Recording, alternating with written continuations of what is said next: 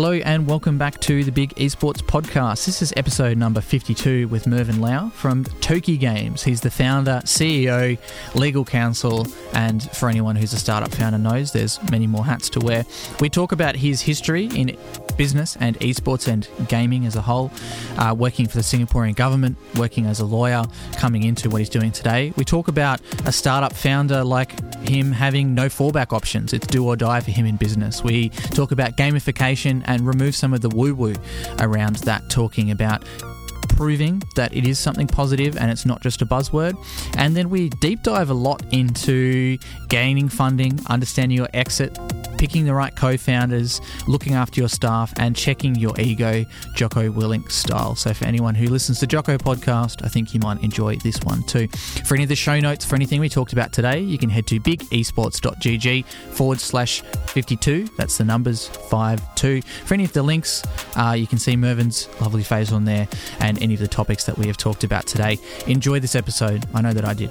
Thanks so much for being a listener of this podcast. We've created it really to help increase information sharing and understanding of the esports market. If you'd like to help us out, feel free to leave us a review on whatever podcast platform you do, and make sure to share this with your friends. Hopefully we've been able to provide some fantastic information to you and a bit of a learning experience over this period of time, whether you're looking to skill up, enter the industry, or you're just looking to monitor to see how things are going. If you'd like to put yourself forward as a guest, suggest any others, or ask any questions, feel free to connect with us at bigesports.gg or on any of the social media platforms at bigesports_GG. Mervyn, welcome to the podcast, mate. How are you? I'm doing well, thank you. Hi, Chris. Yeah, fantastic, mate. I think you are the second person we've had on the podcast from Asia, so there you go. Interesting. Glad to be on. Yeah, no worries, mate. And I guess, what we're going to talk about today is a little bit different because it's not, I guess in the past we've had at least the past 5 or so podcasts, it's been hyper esports focused. Yep. But we've got something that's a little bit more gaming and a bit soft into esports. So I'd love for you to kick off the podcast as we always do and let us know a little bit about your interesting history in business and how that brings you to where you are today. Sure.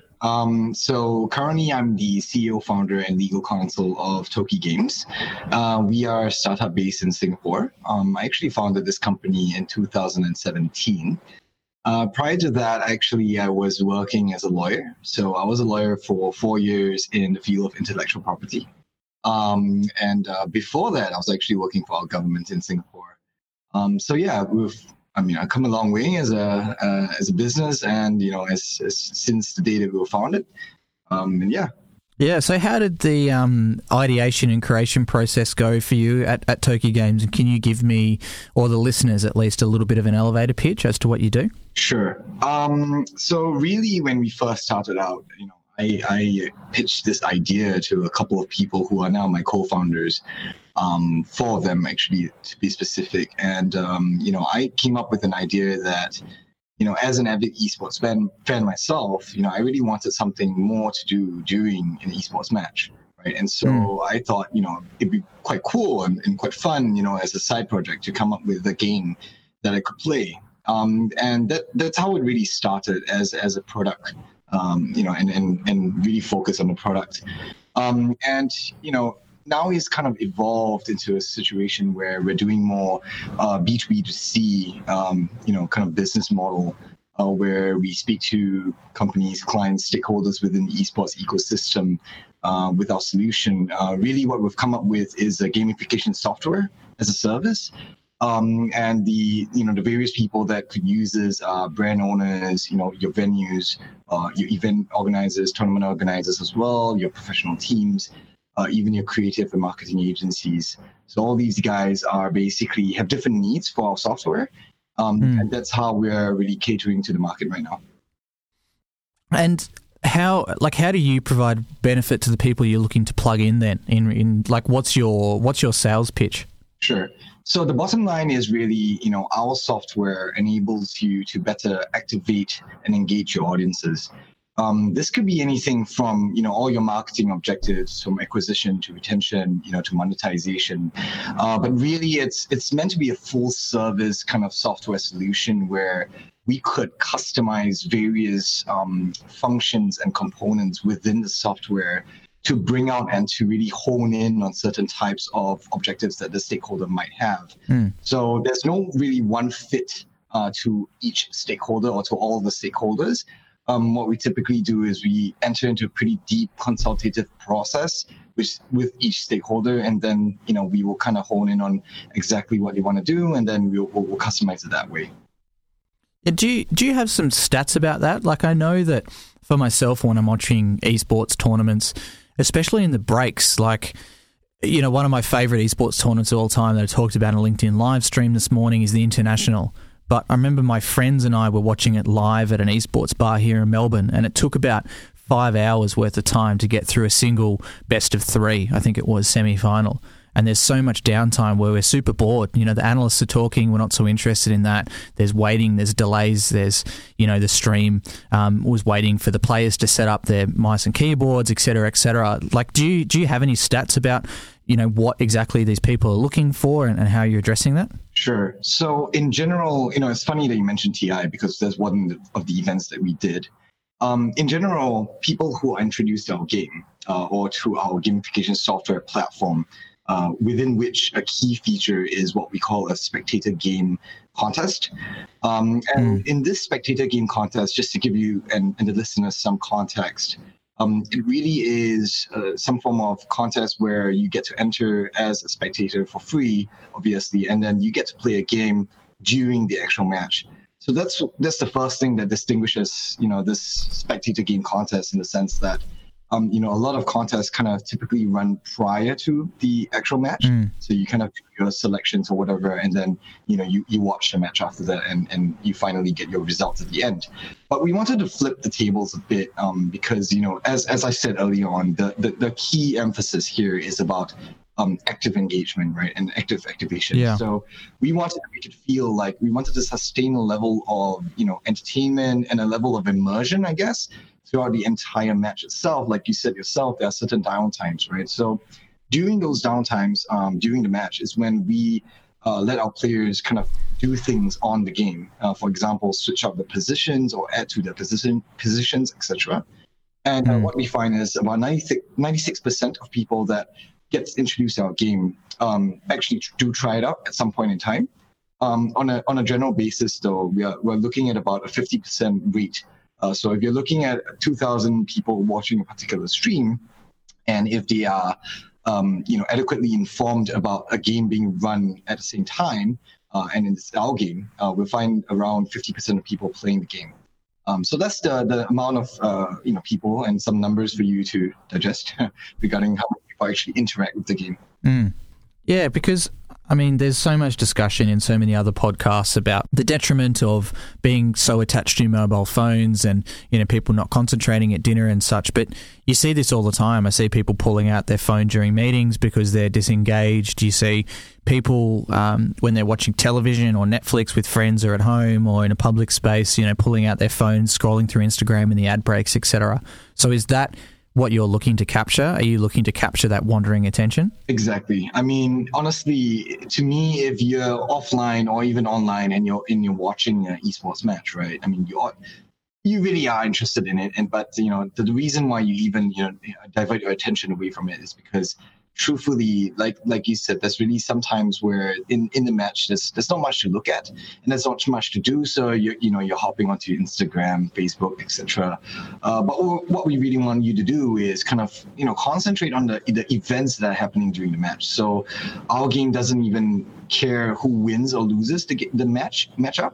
It's really about what's happening at that point in time or in the next 5 minutes, etc. So that's really our key target profile, I guess, of a player. And who else is targeting things like this at the moment besides gamification? Is there anyone? The only other example I can really think of is Unicorn with their bingo app that they trialed during IEM Sydney 2018, trying to get people to maintain engaged. Is this an emerging trend that you're seeing? Well, so we've done a fair bit of research on who are our competitors in the market. To be very honest with you, I don't think there's a direct competitor in the sense that our gamification technology is patented technology. So, for one, we know that it's novel. So there's nothing out there that really exists in the exact same identical way. However, there are similar, I guess, in the US, fantasy esports and fantasy sports is really big there. 60 million a year play fantasy sports in North America. The thing here is that I think in terms of pre-game contests, I think there's a bunch of them. For live game contests, I think what the common or the typical mode of gameplay right now is something what we call proposition gameplay, where they would pose a question to you every 5 minutes and you would answer that question, and that's that. So that doesn't really fit into our model as well. We really wanted a model where we think of players and teams as representing, think about it like a stock or a share, right? So we wanted you to buy shares of these players and teams and to kind of put it in your roster. And not only do you get to put them into your roster, you get to select the amount. So you could buy one Apple stock, but you could buy 10 as well, right? So we wanted to as well, let your conviction determine how many copies of a particular player that you want to put into your roster. And so that's really our game. And we think it's, I haven't come across anything like that. I hope that answers the question. Yeah, you did for sure. And look, to rephrase my next question, you obviously don't have to answer direct numbers, but I'd like to learn from you in regards to revenue streams. Where is your main pitch? Are you drawing revenue from the events to partner with you? Are you relying on revenue from the consumers, using your product from sponsors? Is it a mixture? I'd be interested to learn. Sure. So, being a B2B2C business, the revenue stream right now is almost fully concentrated on, client agreements. So typically we do retainer agreements or a one-off, campaign agreement with a client. And that's so we're kind of, doing it on an enterprise commercial agreement kind of level. And so that's really where the main revenue is. Where our value add comes in and what we try to do to justify that amount that the client is paying to us is, again, each client has their own stakeholders as well, right? So, we want to give them the kind of matrix and the ROI numbers to show to their stakeholders. For example, if they are an event organizer and they need to show a sponsor or an advertiser, like, hey, look, in the past, I know you've bought ads and to put into our event space. And we really couldn't we could only estimate a certain amount of impressions that were given to that ad. Now you could actually do a much more deeper analysis into those, actual actionable matrix to say, not only do we know how many people did look at a particular ad, but we also know how many people, kind of interacted with it and gone further to, become a user or consumer for yours, etc. So these are the things that we are able to provide through our platform because, again, we measure everything on the platform and we tend to want to give all these numbers to the stakeholders because we know that at the end of the day, the conversation has shifted into sustainability, into monetization, etc. Yeah, definitely. And adding to that too, the lack of data, right? We saw Gfinity in Australia shut up shop and part of the blame that they provided was the inability to get in-depth consumer data from Twitch. And we've seen that through many other brands as well, especially these brands from outside esports that esports people often call non-endemic for those listening, who are brands that aren't inherently involved in the esports space. They're saying, I don't know exactly who the fans are, where they live, what ages they are, how they're activating, what their earnings are as well, and all of these important things to learn. And I guess if you're providing another data capture point, that sounds like a strong proposition for you as Toki Games as well. Yeah, just to share with you, I think, we've been fairly active in the esports, community in Singapore at least, right? And or the greater Southeast Asian region. And, 2 years ago when we attended a summit in Singapore, I think then the question was really, people were trying to figure out still, what was esports? And if I was a non-endemic, how do I get into that scene to become an endemic after that, and stuff like that. And I think, over the past few years and this year when we spoke at the same summit, the conversation shifted to more of one of sustainability. People were talking about, hey, look, so, I know that a lot of money has been invested into the esports scene. We've run a couple of events, we've sponsored a couple of teams, etc. But, I'm having troubles answering to my board right now on exactly what is going to come out of this, right? And obviously, the people who are in the industry, we know that it's a long-term play.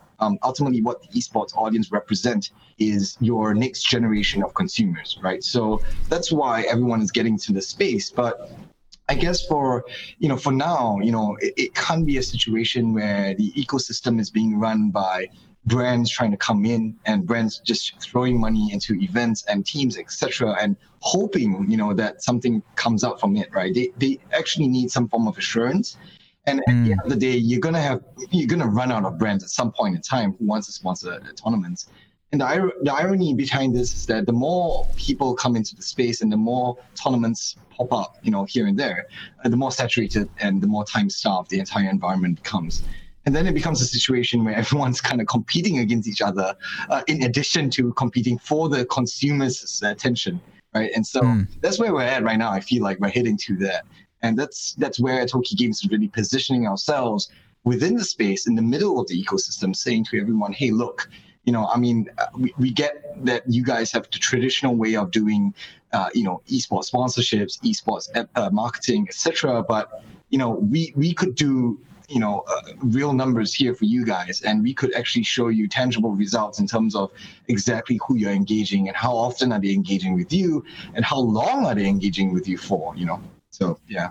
For sure, yeah. And this is a discussion that we've had a few times here on the podcast and on my LinkedIn live streams and various other places. And to wrap up my thoughts on what you were saying is that so many people in esports right now are trading on the industry numbers, not on what they're actually delivering. So they're not providing what uplift they can give to these sponsors. They're not providing direct ROI. They're not providing numbers that they've actually achieved themselves or they have direct people have achieved. They're talking about, here's the global market. It's valued over $1 billion. Here's teams that are valued at $310 million, according to Forbes, like Cloud9, and Team Solomid opening a $30 million facility, and the Essendon Bombers in Australia, a football team, getting into esports. But they're ignoring the fact of what exactly are they doing. And I think it can be dangerous, especially with so many esports team decks that I see that come across and say, our uplift is going to be from sponsorship dollars. That's where our pie chart is, headed towards, and that's the global industry average. However, they don't have a single salesperson to actually close those sales. So how do they expect to, essentially, in quotation marks, pay back the investment money that they gather to grow their company if the thing that they're trading on, they're fully just not even paying much attention to? Yeah, I think, that's the thing, right? I mean, sponsorship monies is nice. But, at the end of the day, if you really want to ensure some form of longevity, you've really got to investigate exactly on why someone's sponsoring you, right? I mean, clearly they're not doing it for fun. They have a bottom line to meet as well. And at the end of the day, they could have been doing it once or twice without knowing any better, just as kind of like an experiment.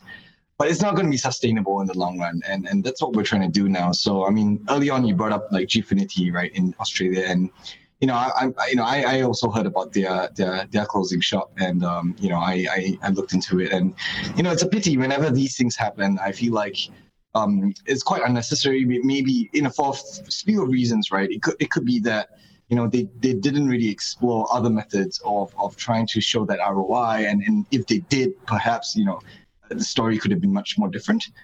So yeah, it's one of those things where I think people need to pay a bit more attention to exactly, how they can preserve their status within the ecosystem. Yeah, and you're seeing a lot of companies get into esports right now because they want to say that they're in the ecosystem. They're taking a leap of faith because it's exciting. They can see the growth, but they haven't necessarily got those metrics and numbers pushed behind them.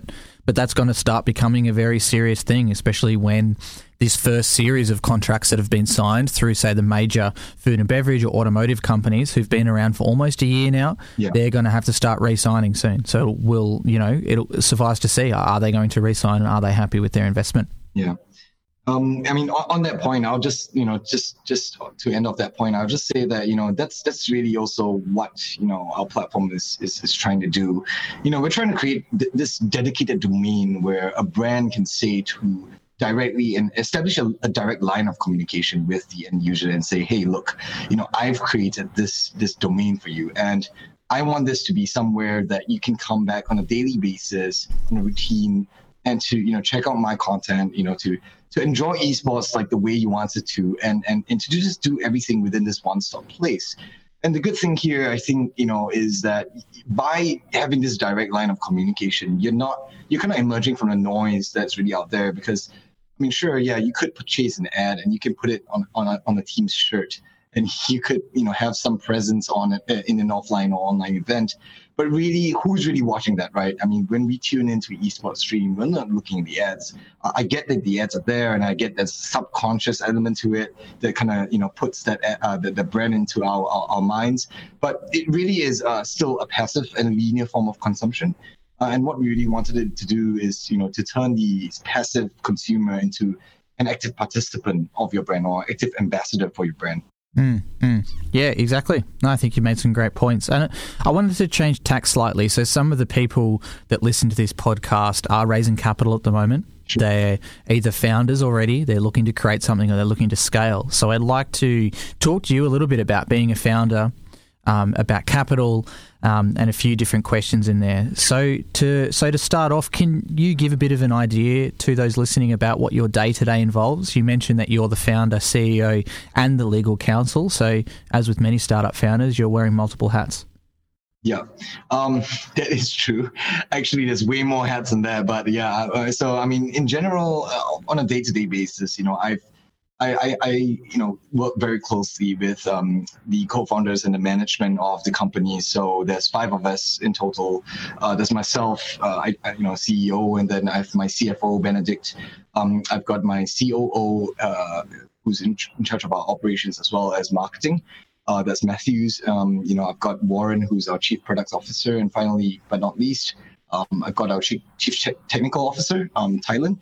So we you know, we generally, you know, have a pretty early meeting every morning, kind of go through, you know, the agenda for any new things that have come up over the night.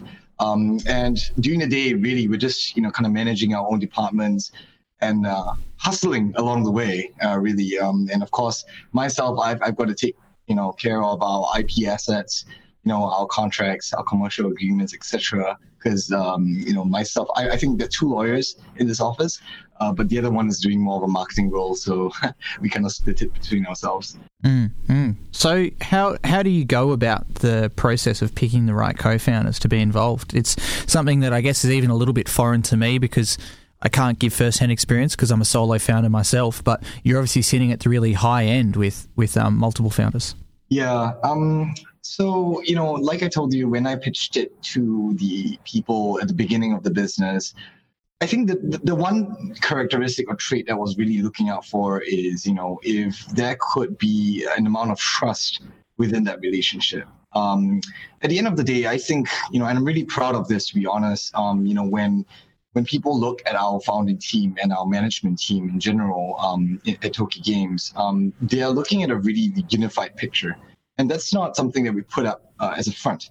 The truth is, you know, we've taken a lot of pains to be aligned in our everyday, day-to-day, and even in the epic kind of story that we're trying to tell. And it's not something that's being forced, but rather, you know, because I had the privilege or the liberty to, you know, speak to these people at the very beginning, you know, I had the first chance to, you know, assess if they are even aligned to begin with, you know, at the very beginning. And also, I think that the trust factor, another thing that comes in is whether they trust me as a leader of the team, right? Because I feel like a lot of times, you know, when startups fail, sure, I mean, it could be financial, it could be a whole slew of other reasons, but really one of the things that we're looking at is, you know, infighting amongst the management team, right? And when that happens, I feel like, you know, you can take 2 steps forward, but you're really taking 3 steps back every single time. And not only that, you know, you're pulling down morale in the entire company, etc. So as far as we are concerned, you know, alignment is a huge part for us. Trust in our process is also another thing. You know, we try not to micromanage so much. We try to go on a collaborative front with each and every single employee. So it's a fairly flat hierarchy right here, and it's only because, you know, we feel like we want everyone to fight for the company, right? Obviously, you know, even your employees in the company, and to even get that fight from them, you need to let them, rise up and say something and to fight you on certain things, right? And so we don't want to suppress anyone, and we encourage people to kind of, stand up to state their opinions. And if they really think something is going in the wrong direction, we're always open to be convinced. And frankly, I like being convinced by a different viewpoint, because that means, there was something better that I didn't know about, and someone did educate me about that. Yeah, and I guess it's like what you were saying. There's a famous ex-Navy SEAL called Jocko Willink who has a fantastic podcast I listened to. I kind of binged that at 1.5 times speed over a few months, and listened to all 130 of them. And he talks a lot in there about if you're not getting pushback from the people you're working with or from subordinates, you're doing something wrong, because it means they're too scared. And you want to hire people that are smarter than you and work with people that have different experience than you, and you want them to feel very open to pushback. And while sometimes it feels bad because you might have made a wrong decision and they're pushing back, that's why they're there. They're the expert, and it's your job as the founder, CEO, and head honcho to check your ego and to realize that actually it's your ego that's getting in the way here. Maybe it's your ego that can't stand being wrong, and you need to put that aside and actually listen to what they have to say. Yeah, I think it's really mutual respect for each other.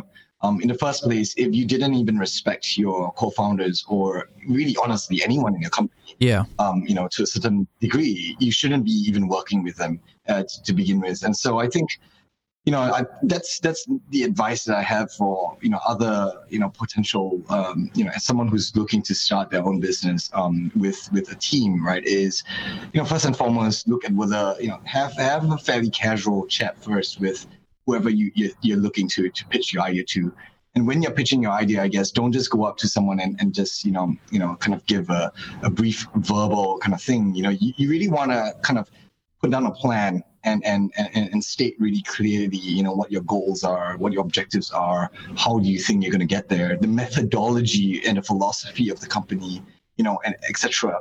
Because if you do all these, it might seem like very small things at the beginning, but honestly, what you're doing is you're setting the ground for a point of alignment, a point where you can align with that particular person, right? And if that person can kind of come on board at that point in time with everything kind of laid out, the skeletal framework of how you intend to run the business and where you intended the business to hit to, then, generally speaking, that's a pretty good recipe for success, right? So, yeah, that's what I'll say. Yeah, I definitely think it's about, I think there's two major things I'd like to take from that. Number one is my mention on ego, and number two is your mention on respect. If you have that fundamental respect, and if you're hiring the right people, that's where things change. And I've had that experience as an employee. I've worked in one company before where they just they underhired. They overhired heads, as in they hired too many people at a too low of a salary with too low of experience. Whereas I worked for another company where I believe they underhired, they should have had more staff, but they overpaid compared to the industry average, and also they hired overexperienced people who really seemed to care and understand about what they were doing. Yeah. And while I had similar workloads, I think, in both in the end, because in one of them I was picking up the slack for people who couldn't do their job, and the other one I was given the responsibility and the respect that as a completely remote worker in another country, one of my bosses was in Asia, another one was in Europe, and another one was in the US, nowhere near physically close to me. They gave me the full respect and saying, hey, we hired you to do this job. We're not going to look over your shoulder day to day. All we require is for you to keep us informed with what's going on. And I was able to work autonomously and achieve some great results. Yeah. I mean, I completely agree with that. That's the similar model that we work with. I think the other thing I would say is that, for us, we also believe in being proactive with our, the guys under us, right? So at the end of the day, I'm kind of what I call a people believer. Sometimes, I'm the last one standing, kind of, I'm always trying to find some positive and someone's strengths, right? And I kind of believe that, look, I feel like everyone has a particular room to grow. And I feel like, it's really on us as leaders. If someone is not growing and someone is not performing in our company, I take it upon myself and the management team. and to ask ourselves, what are we doing wrong? We don't go to the employee as a first step, because honestly, I think that's where it starts with, right? I mean, could it be that we're not giving them enough opportunities, or we're not kind of giving them the right guidance to push hard in certain areas and not so much in the others that don't really matter that much, and stuff like that. So it's a question of really how much do you care for your employees, and how much do you want to see them grow. And a lot of times, during interviews with new guys, we always ask the question of, what is it that you really genuinely are interested to do, and where do you want to grow, and that's that to us, that answer really kind of either hits it on the spot for us, or it misses it completely, right? Because, if they are saying something that goes along the lines that is related to their role that they're coming in for, then that's perfect. But I mean, if someone's just kind of looking for a job, then that's really not what we want, right? We don't want robots working for us. We want people who are, actually trying to better themselves and are going to be using the company to better themselves as well. Mm-hmm. Yeah, I think you've summed it up. Pretty well. Yeah. So I'd like to something we talked a little bit about off microphone, and I'd love to bring it on microphone now. So to pre-phrase, there's a professional player who I used to sponsor and help manage, who played in Heroes of New Earth many moons ago. And for those who don't know, it's a very similar game to League of Legends or Dota 2, and it kind of preceded their competitive platforms. People like No Taylor, who just won the international, he came from Heroes of New Earth, and a bunch of other players too. And his advice always to young people was get a degree before you become a professional player, so you've got something to do afterwards. I'd like to understand a little bit about your history as a lawyer, and do you see that now as a great move to be a fallback plan for you? Let's say that, business, you have a successful exit or things don't go quite well. Is that part of the reasoning for having that degree? Is it a pivot? I'd love to explore this a bit. Sure.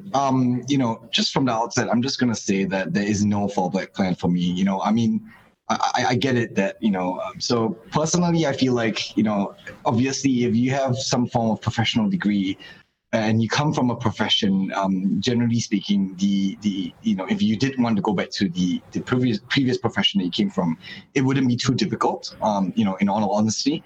But I think for me, when I made that decision to move from law to do this, it was something that, it was a fully committed decision, not just on myself, but also my family, my wife. And so, obviously you do need the support of your direct, the people that are part of your life, in your personal life. First and foremost, don't do anything that your wife is going to say no to, right? I mean, that's just a recipe for disaster. But, I think at the start, when I decided to do this, it was one thing where I told myself that, look, my livelihood aside, right? When I'm dragging people to do this with me, right, then it is completely unfair for me to feel like there is a fallback plan and there is a plan to go through or whatever, because, everyone else's livelihoods are kind of dependent on my leadership, right? So first and foremost, ethically, I think that's completely wrong to think that way. And even personally, I feel like I've never ever thought that way, because, to me, I care about this cause and this objective so much that, just to show my commitment as well to the business, I invested a lot of my own capital at the beginning. Pre-seed stage. Yeah. So I know money doesn't say a whole lot, but it was just a gesture to show that, hey, let's get things moving, and this is how I'm going to help, right? And in addition to that, I always kind of do half a year checks with my fellow management guys, just to see where they are and stuff like that. And in general, I think the motivation from start to now has always been, there's no turn back. Because I'm not the only one that comes from a profession, right? Two of my other managers come from a finance banking background. My CTO comes from a really big development company that he left his country for to come to Singapore, and my CMO as well. So I think for us, it's kind of like we're all in that sense, and there's really no turning back. Yeah, and I guess I hate to draw so many Navy SEAL references because you and I certainly aren't Navy SEALs, but they say, that the people who do the training command there often say that those are the best people to come through that training, and you see similar founders too. It's do or die. It's I don't have any other plans. This is what I'm wholly invested into. Yeah. I mean, it's true. I mean, I think that's the only way you're going to succeed, to be very honest, because there are so many times, right? I mean, the one thing that we really, really try to do, and this sounds very cliche, but I think we really embrace this, is we are true blue hustlers, right? Every single thing that we can hustle on, we are always hustling. And this comes down to like, you know, the location of the office, for example, you know, the where we ship in our furniture from, everything, you know. I mean, at the start, it was just to give you a very silly example, but I think it rings, you know. So we're in Singapore right now, but we're not exactly right in the middle of the city. So we're just off the city fringe, and you know, we're paying a much lower rent than we would if we were in the city. So that to me was the first thing that, you know, when we started out, we were thinking, you know, look, do we spend X amount of having a prestigious address, or do we, you know, channel that money into something else that could be better used, right? So that's the first decision we made. And then we ordered a whole bunch of furniture from online source and shipped to Singapore. The entire shipment, you know, weighed in at about 2 tons. We assembled everything ourselves amongst the founders, and because, you know, we just wanted to do the things that we could do with our own you know, efforts without having to pay unnecessary amount of fees just to get everything done. And we've kind of taken on that kind of methodology and philosophy all the way through, and I think it's kind of worked out well, because, you know, first, when you're financially prudent, it shows your investor that, hey, these guys are not just out to, you know, pay themselves and kind of use my money to, you know, to play on a house, right? Let's just put it that way. But they're really more serious about, you know, taking the business personally, and they want to see the business grow in a way that I would want to see the business grow. So I think there's a lot of aspects where people don't realize that, you know, hustle matters, not just to you, not just the money that you're saving, but to the people who need to, you know, kind of gain that confidence in the business in the longer run. Yeah, and it's all about finding out, I guess, as a startup, cost savings, right? Yeah, exactly. Like, is it more cost effective for you to pay for someone to assemble that furniture, or for you to go out and you know, assemble it yourself? And quite often it is cheaper and better for you to do it yourself. Same thing if you know how to service a car, especially in a country like Australia where it's quite easy. You know, maybe you should go service a car because it costs you $40 for oil and $18 for a filter. Yeah. And then a couple of extra accessories. You've got a $60 service, where the cheapest you can really find around here is like $150 to $180 a lot of the time for a service. Yeah. So you're saving over half. So, but then there's a trade-off. Do you have enough time? Exactly. And, you know, likely you do, unless you're the CEO of a big, you know, multinational company. You've probably got 45 minutes on a Sunday to service your car and to save yourself a bit of money, especially when you're a startup founder and you're paying yourself little to nothing to run your company as well, for sure. Yeah. So I wanted to chat a little bit about the Singaporean government as well. So you mentioned you did some work for them. For those people who aren't based out of the region, what's the support like for esports from the government, and what's the narrative that comes out of them, if any? I think in general, the government in Singapore is really supportive of startups and, you know, any entrepreneurs in Singapore in general, right? For esports, you know, it's obviously caught traction in you know, the past year or so with them. There are plenty of grants that they give out to Singaporean startups to you know, to start businesses in innovative areas, and especially upcoming areas. So for sure, there's a whole bunch of opportunities, you know, if you really needed a government grant to do it. But obviously, it's not like anyone who can just get money from the government. You need to have a proper business proposal, etc., and a scalable business, right? It can't just be, you know, a restaurant that you're opening that's going to be esports themed.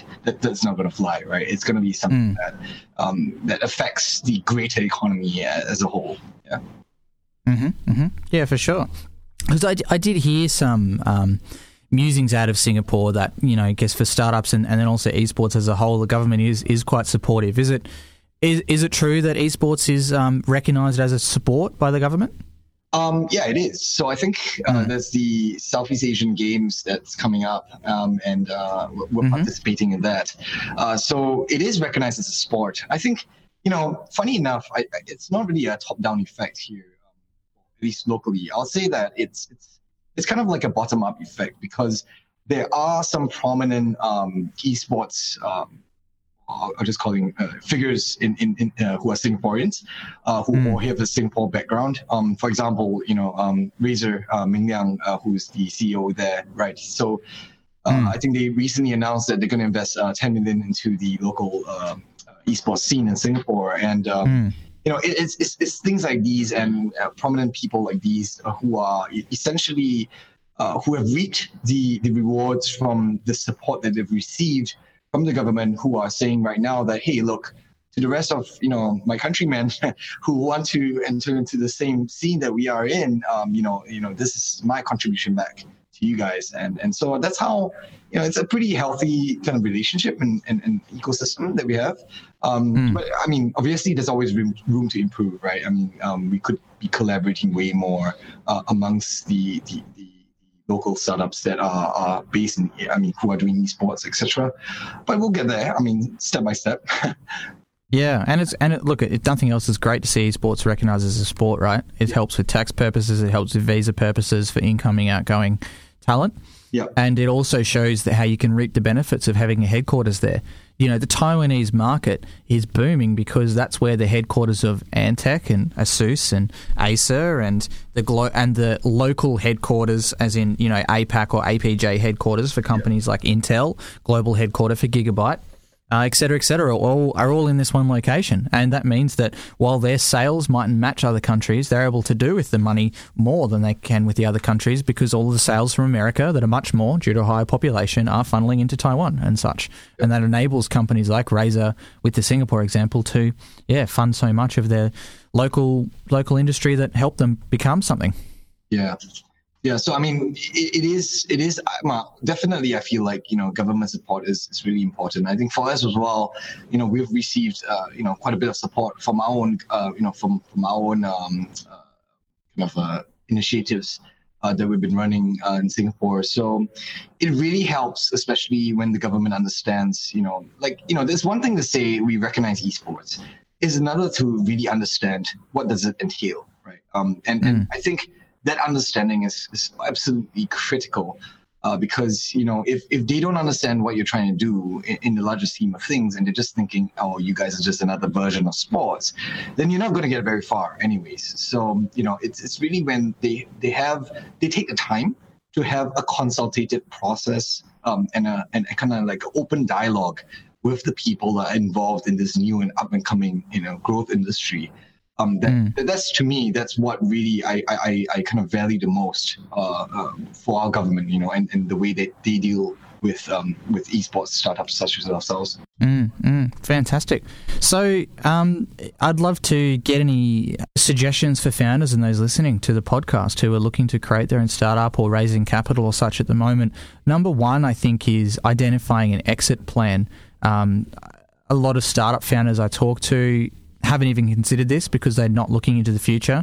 However, a lot of investors would like that to, be in the forefront of the mind when you're pitching to them. So how early is too early for you to identify an exit plan, and what kind of questions did you ask yourself about acquisition versus public listing versus is there any other way? Sure. Well, that's a very big topic. But okay, I mean, I'll just start off by saying you've got a very big topic. You've got 25 seconds. Let's go. So basically, it really depends on the investor you're speaking with, right? I mean, for institutional investors, they're going to be thinking more along the lines of a big acquisition in the future, right? So you got to know, like knowing your audience, you need to know your investor, right, to begin with. Mm-hmm. So that's the first thing. But obviously, you yourself as a founder, you have certain, kind of objectives that you want to accomplish with the business. So you've got to be transparent with that as well, because trust me, if there's one thing, investors can tell when you're just putting on a show for them, or you genuinely, had that plan in mind, So first things first, obviously, stay true to your original plan. And look, if you're pitching it to an investor and you're thinking, I don't want to go down the acquisition route or the IPO route, or I just want to focus on, at least for the first 2 to 3 years on becoming, profitable in the traditional sense, then stick by that gun. That's exactly, that's kind of what that's our direction as well, kind of reflecting our direction. But like I said, if an investor doesn't feel your vibe, or if they don't feel like that's something that they want, then generally speaking, you also don't want to, have that kind of investor on board, because an investor is not just someone that gives you money. They give you direction. They are essentially your mentors and your, kind of like,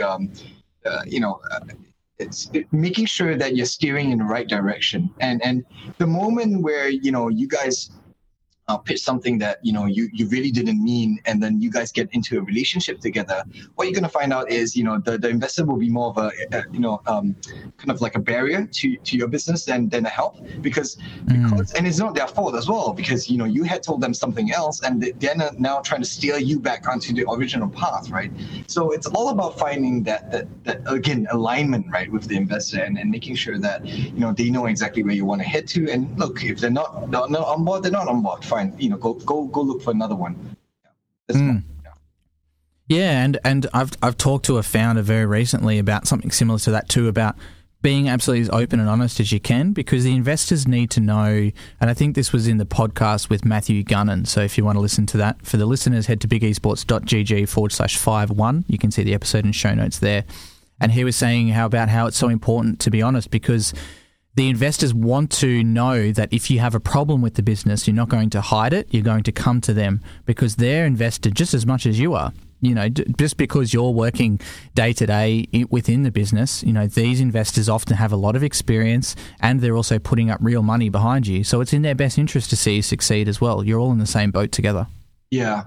Honestly, I couldn't agree with that more. I think, that is the approach that we took. Obviously, we did to show, that you really mean what you're saying as well. I think a large thing that people don't do is, they don't come up with a really, really good and solid business plan. I mean, clearly we did it a bit of an overkill. So our initial business proposal was about 300 pages long, only because, it had a lot of good research that we were doing.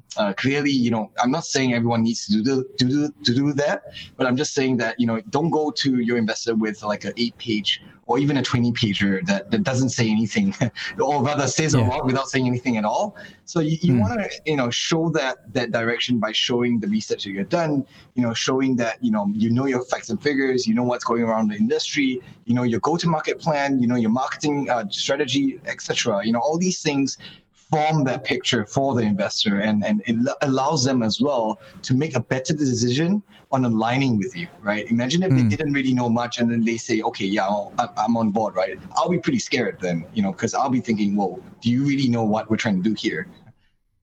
Yeah, right. And it's about saying the most amount you can in the least amount of words, right? And this is something that I've been trying very hard over the past year.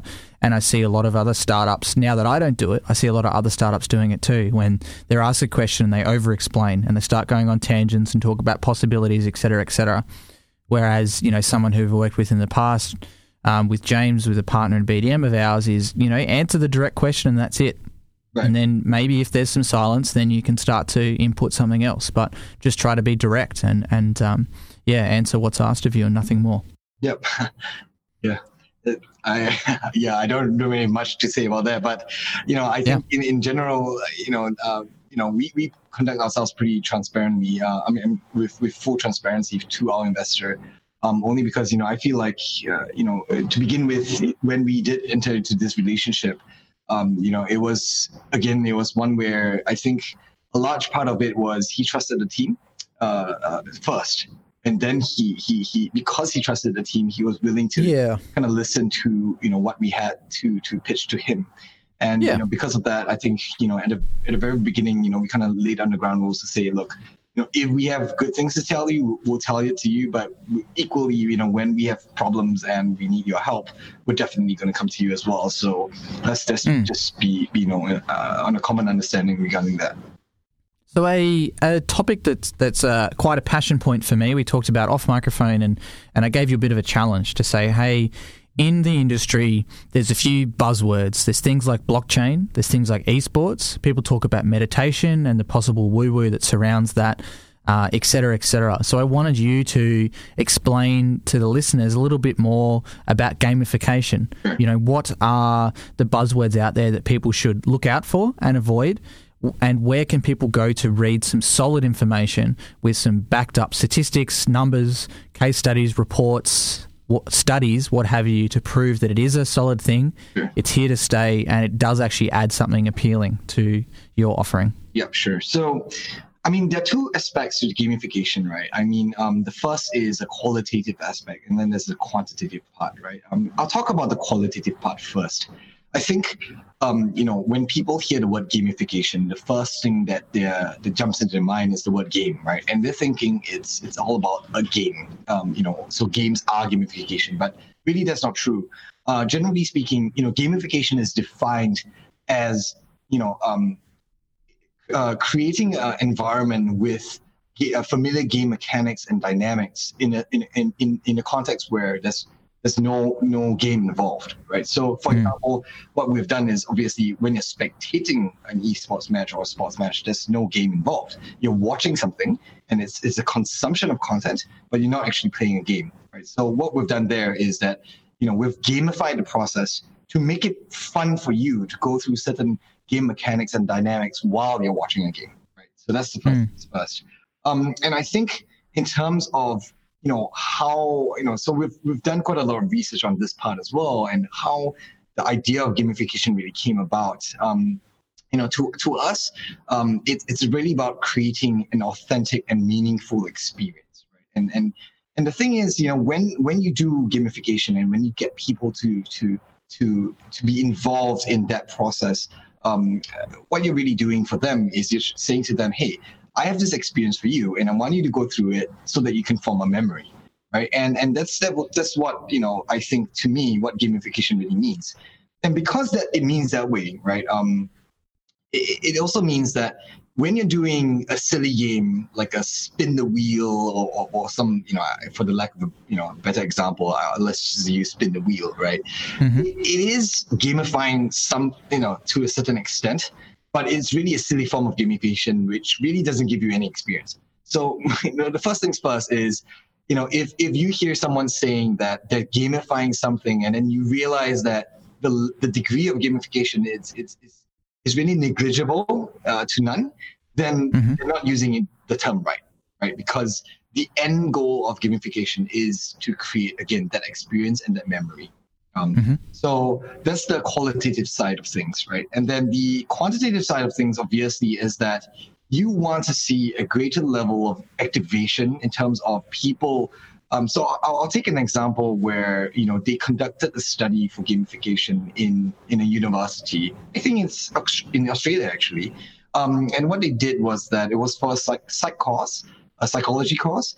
And they wanted to encourage the students to, first and foremost, critique the papers that were being submitted, as well as to kind of, submit their own pieces to a particular domain and as part of a game, right? So it was meant to be a learning kind of educational objective for that particular case study. And what they realized was obviously, not obviously, but what they realized was that when they did gamify the process of, for example, when you did submit in a good critique and people were voting on your critique and you ended up on the top of the leaderboard, etc. A lot of students were way more motivated to kind of participate in the in this exercise. And the ultimate kind of like a validation point for the professor was that when they conducted a test on the material that was submitted, right, they realized that the amount of knowledge retention that was in the minds of the students from what the articles they were reading or their own articles that they were submitting was way higher than it would have been, So I think that's a very good example of using, kind of like a fun experience to learn as well as to retain information. So obviously, when you put it in a commercial context, when you are using a fun experience to learn about a brand and to listen to their messaging, then you're going to be retaining it way more, right? And that kind of leads me back to my final point, which is, I think, in this day and age where, clearly everyone is fighting for audience's time, it's not about, no one cares what your message is. Let's just be clear about that. They don't care what your story is. they really want to know, and they want to be given a reason about why they should be listening to you to begin with, right? So that's the problem with a lot of brands and a lot of people out there who have really great stories to tell, about how they could contribute to a vibrant esports, scene, or how they have been contributing, but they haven't really found the right recipe to communicate that to the audience. Yeah, I think it's a good start for an explanation. Where should people go to do some more research themselves on this topic if they might still be skeptical? To be honest, we did it the traditional way. So we dug up some academic databases. We've studied, one paper that really left an impression on me was done by two Harvard guys, and they really talked about the experience economy. And I suggest that as a good read. And the thing is, I think, if you don't mind, I like to say this part as well, is that, right now, sports is being consumed in a passive and linear fashion. And it mimics a service, in a content service, in a sense that, you kind of watch TV like a service, right? Your network gives you a service. And what they really need to do is they need to evolve into an experience economy. And the best, kind of case study is someone like Disney, right? So Disneyland, when you go to Disneyland, you're paying a ticket for the experience. They don't even need to hard sell you on the items that they're selling in the stores right there, because when you take a ride and, you look at all these cool, animations and the ride is really cool and everything, as an adult, I still go to the store to buy a Shrek hat. Not that I need the hat, not that I'll ever wear that hat, but hey, look, I like the experience, and I just went there to buy something. And I think a lot of, it's a worthy point, because first people need to be buying into the experience before they will naturally want to kind of give you the consumption as a next step. Yeah, the experience economy is an interesting word that you said, because I remember reading a book about it when I was at Thermaltake and did a report on it, and it's an interesting book. I mean, if you look at the general reviews, it's got a 5 out of 5 on Amazon.com.au and a 3.8 out of 5 on Goodreads. It was published in '99, and it's talking about describing the experience economy as the next economy following the agrarian economy. Yeah, exactly. The industrial economy and the most recent service economy.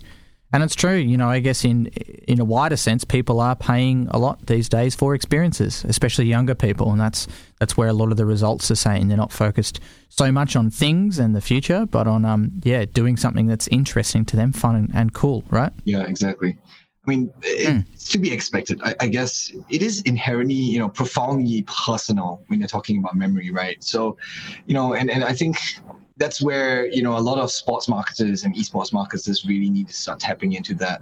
Clearly a lot of papers have been written about this, but everyone's just still of the mindset that, they don't know any better sometimes. And they're just going to be like, so look, Chris, I want to get into the esports space. What should I do? And most of the times, the person that's serving them would probably say, oh yeah, you could sponsor a team, you could run an event and stuff like that. And it's all the wrong direction.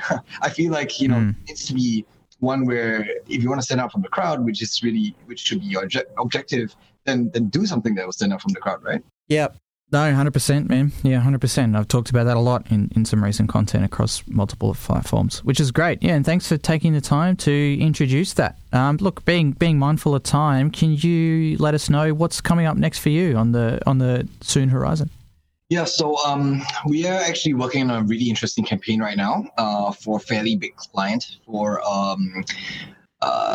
first-person shooter competition that's coming up in October all the way to November. So that's really exciting. Everyone's all hands on board there, and so for sure, when we do launch that campaign, you'll be seeing it, on social media, on our LinkedIn, etc., on our website.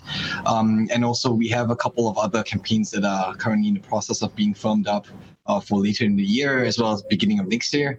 So yeah, generally speaking, that's what we have. Fantastic, mate. And if people want to follow you and your business online, where can they do so? Yeah, the best place really is obviously our website at tokigames.com.